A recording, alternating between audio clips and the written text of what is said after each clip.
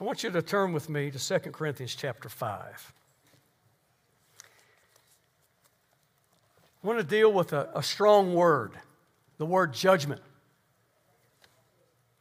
That word does something to us when we hear it. It's just the word itself. Our mind goes different places depending on your experience, what you've been through. And then when we think of the biblical perspective of this word judgment, it causes us to shudder. We don't even like hearing somebody say, "Can I give you a word of constructive criticism?" Aren't you already nervous when somebody says that to you? You're like, I'm going to hear what they don't like. But when it comes to the word judgment, man, we don't know what to do with that word. And yet it's throughout the Word of God. When we hear that word, a lot of times by default, we just start thinking about, that's talking about the bad people, the guys in the black hats. They're going to be judged. And so when we look at that word judgment, we have to realize what it is. It is the ability to judge. It is the ability to make a decision authoritatively. It is a position that we trust somebody with wisdom is operating in. So again, when we think of judgment, we think of biblically a great white throne judgment. I want to read to you an excerpt from 1927, a black minister by the name of James Johnson that he entitled God's Trombones. Oh, sinner, where will you stand in that great day when God's going to rain down fire? Oh, you gambling man, where will you stand? You whoremongering man, where will you stand? Liars, backsliders, where will you stand in that great day when God's going to rain down fire? And God will divide the sheep from the goats, the one on the right and the other on the left. And to them on the right, God's going to say, enter into my kingdom. And those who've come through great tribulations and washed their robes in the blood of the Lamb, they will enter in, clothed in spotless white. And to them on the left, God's going to say, depart from me into everlasting darkness, down into the bottomless pit. And the wicked, like lumps of lead, will start to fall. Headlong for 7 days and nights they'll fall, plumb into the big, deep, red, hot mouth of hell. Too late, sinner. Too late. Goodbye, sinner. Goodbye. In hell, sinner, in hell, beyond the reach of the love of God. Oh, my. Again, it's wording, it's preaching like that brings that word judgment to light. We come to that place of the reality of a hell. Again, I don't know this man's position, why he would say 7 days and nights headlong, other than, I guess, to create this emotion of how deep that bottomless pit really is. To just keep falling in torment. And that incredible statement at the end, to be separated from the presence of God.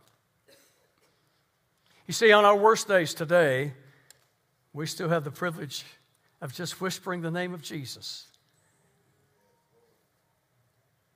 If we just gather with one other believer, he said, I'll be there. But for those in hell, that privilege no longer exists. It is that sobering thought that should never leave us. It is that ballast in our life that causes us to think of eternity, to know that so much of our life, so much that we get so upset with is so very temporal. When somebody reminds us, boy, last week you were so upset, you were just livid. What were you so mad about? I don't know. And yet, in the moment, it bothered you to a point of anguish, frustration, hatred, whatever. And yet you can't even remember it? How important was it that it can't stay with you no longer than that? And yet an eternity that never, ever stops. It is that sobering thought again, but there's a heaven. I've got to make heaven. I've got to make heaven. I don't want to go to hell. If there's a heaven, I want it. If there's a heaven, I don't care how diminished it may be compared to what I've heard, but as long as my Lord is there and I can be there with Him, I want it. I don't know if there's mansions like they say, or if it's one big mansion with many rooms, but I want to be there. They promise that there's no sickness there, no heartache, no more lawsuits, no more fearful trepidation. I want to be there. And so we hear about judgment, but if we're not careful, we just, okay, I'm a Christian, I'm a believer, so that takes care of all that. I can take a breath, and I won't be judged. But maybe we forgot there's a judgment seat of Christ. Would you stand with me as we read 2 Corinthians chapter 5, just verses 9 and 10. So whether we are at home or away, we make it our aim to please Him.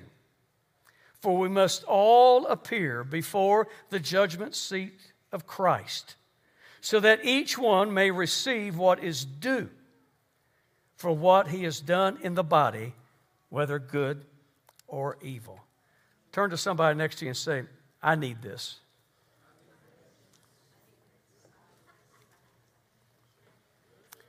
May be seated.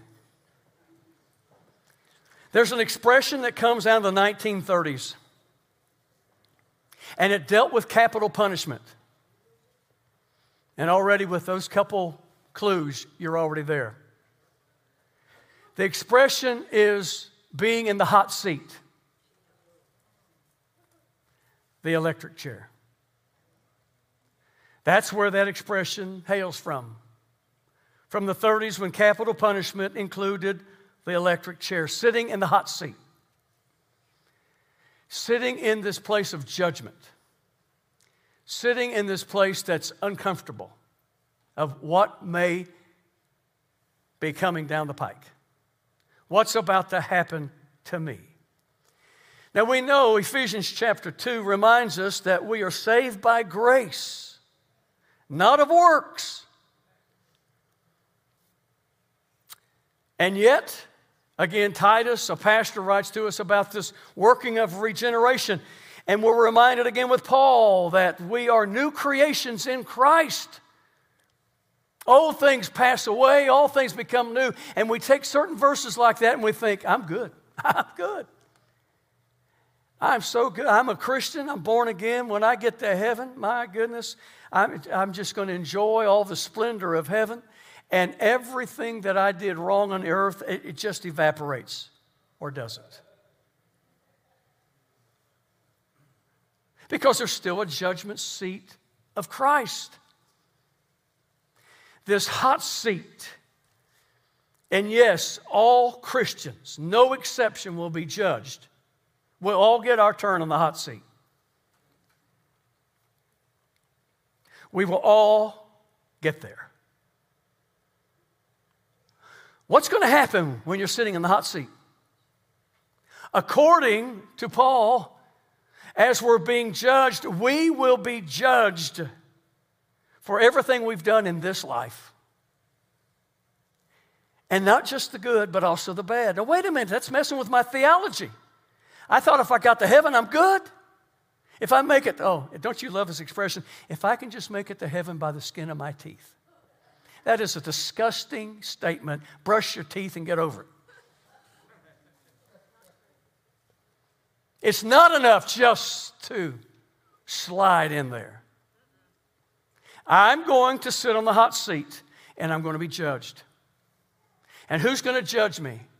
Paul tells us that as well as he's writing in 2 Timothy, as we have it today. He said, and on that day, Christ, the righteous judge, shall award to me that crown of life. And not to me only, but to all those who love his appearing. But it is Christ, it is Jesus, who's my judge. Oh, wow. I was hoping I'd get one of them judges that didn't know me well. No, he will judge us as we're sitting on the hot seat. Many years ago, matter of fact, 1948 to 1952, there was a radio broadcast, NBC Radio, and it simply was called This Is Your Life. How many remembers that? But you see, that went from 48 to 52, but then from 52 to 1961, it moved from radio to TV, NBC TV. This is your life. And it was a program designed where people could come in from the past and give stories about the life you'd lived up to that time. But there's another word out there that maybe some of you would remember because it's still in print today, and it's a Christian gospel tract. The man that invented these tracts, his name is Jack Chick. So they're called Chick tracts, C-H-I-C tracts. Maybe you've gone to a restroom at a sporting event. Somebody left this little almost cartoon-looking tract there, multiple kinds. But his first one was entitled, This Was Your Life. We've moved from This Is Your Life to This Was Your Life. And on the hot seat, it will be, This Was Your Life. Wow, it's sobering to think about that. You see, that particular track is spoke around this world. It's in over 100 countries, and over 900 million copies have sold. This was your life. What's going to be said about you, Lynn, at that tribunal? What's going to be said about each one of us? And again, we have to remember it's everything we've done in this life. It will evaluate every action, behavior, every attitude, every word spoken, every motive. Well, somebody say amen, so I think there's still a congregation out there. You see, it's a healthy thing to let Scripture speak to us because it's the very thing that causes us to live a righteous life. Not a self-righteous life, but a righteous life. I'm going to be judged. And understand again what's being said. Well, wait a minute, Pastor. I thought if I was there, all that went away. This is not a hot seat of condemnation. This is why in Romans 8:1, again, that verse can be misconstrued. It's talking about then, he says, there is therefore now no condemnation to those who are in Christ Jesus, who no longer live under the law of sin and death, but the law of the Spirit of life. But it is Paul again writing in 1 Corinthians chapter 3, reminding us about that tribunal, that what we build with will be tested by fire. If we're building with gold and silver and precious stones, then when that fire ignites our work, it will survive. But if we're building with wood, hay, and stubble, it's going to be lost. Can you imagine an entire lifetime as a Christian, and you're there at the judgment seat of Christ? No, it's not a judgment of condemnation. You're born again. You have the privilege of heaven. But everything you've ever worked for is lost. If it all was wrong, done with the wrong motive, it's lost. Like flash paper. Can you imagine? We know how we are in the natural. Can you imagine? Many of you have built your own businesses. And you spent 20, 30, 40, 50 years doing that. Can you imagine losing it all in one collapse of the stock market and it's all lost by the next morning? And yet we're talking about eternal things. Eternity itself. The statement then comes back to us. Man, you can bet you'll be on the hot seat if the boss gets wind of this. You see, again, so many things we've done, we thought we were doing it and nobody knew. The murmuring, the anonymous text, the motivation as we have a cheesy grin, and yet in our heart, we don't intend to help that person. Wow. Sobering, isn't it? Don't you wish your pastor preached something different today? The judgment seat of Christ. Again, yes, there's a heaviness. And yet remember that that which has been done in this life, and we're back to that expression, one life. We only get one shot at it. One life, so soon it'll pass. Only what's done for Christ will last was built upon this verse. To be reminded that the privilege that it is to be born again, the privilege that it is to be a child of God, the privilege that it is to be called a son or daughter of God, the privilege of knowing that by faith in Him and His mercy and His grace, I am truly created anew. There's an eternity, and I get the privilege of an eternity with a risen Savior. And on top of that, those things that I've done in His name, in this life, that I've done with the right motivation, will be tested by fire, and it'll be even purer after the fire. And as a result of the fire. I can't imagine, I don't know, I don't think I'm that different than most people. In the sense, I had to preface that remark, didn't I? In the sense that I don't want just a handout. I've been raised with a responsibility of work and a strong work ethic. And I know what the Scripture says, that a work person, a workman, is worthy of their hire. I know what it is to get a check after, or cash, or whatever the payment may be after I've worked hard. And you know what? I don't ever back up to get that check. Do you, Anita? No. Why? Because you've earned it, right? The Scriptures bear that out.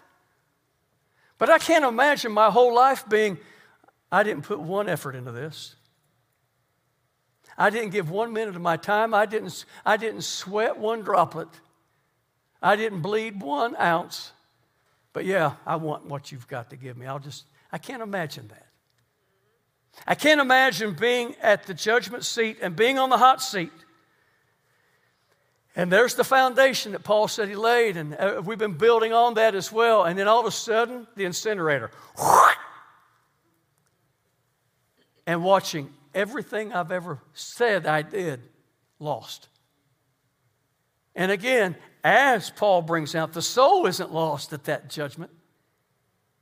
But we can suffer tremendous loss. I can't imagine walking away without anything left. You see, preaching like this is good.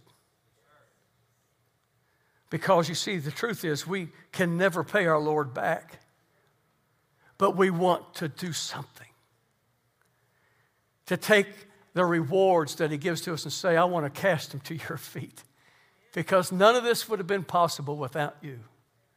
You're the one. You're the only one that lived the sinless life. And you love me so much that you gave your life for me, that I may be here with you now. Oh yeah, the judgment seat of Christ. So I'll finish with this, because it's before us every day. Titus is a book we don't go to a lot. Titus 3:1 says, be prepared for every good work. Isn't that a great statement? You know, every day we get those opportunities.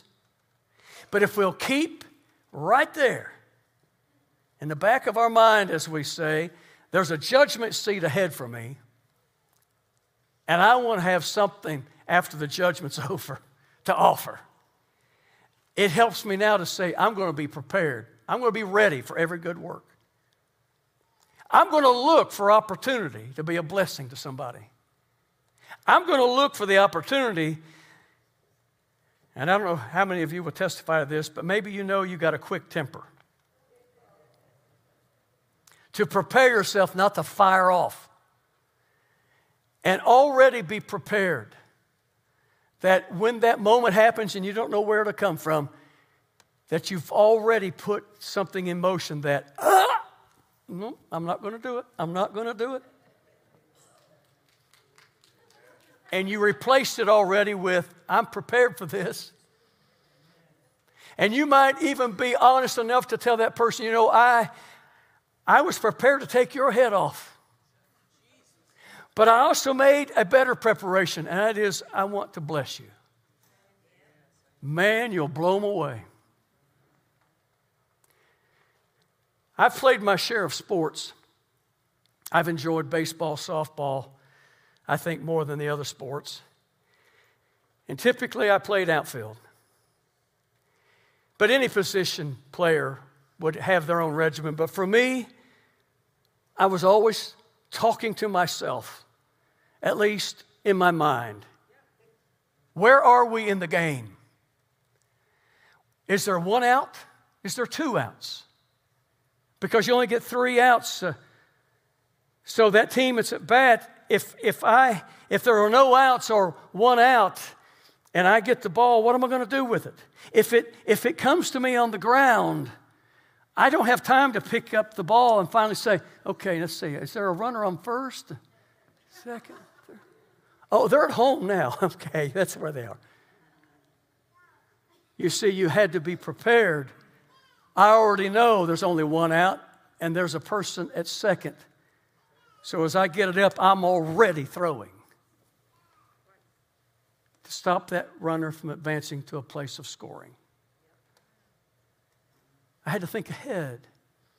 If I catch the ball in flight, will I be turning immediately to see if a runner had advanced thinking I wouldn't get to it? Can I throw them out at the base that was safe for them just a moment ago? Enough with the analogies. It is that principle of life. To be prepared. To be prepared. And in this sense, what a good word. Be prepared for every good work. So I'll finish with this. There was a young, successful executive in his brand new Jaguar.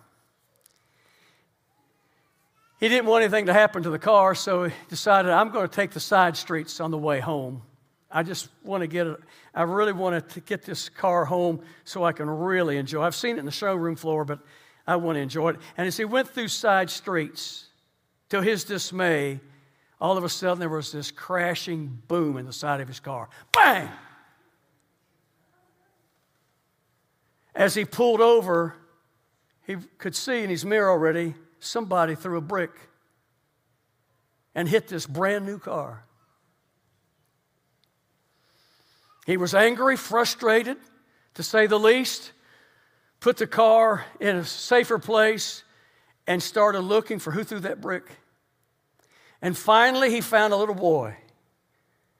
And man, he tore that kid's head off. Why would you do something like that? Why would you throw that brick? Why?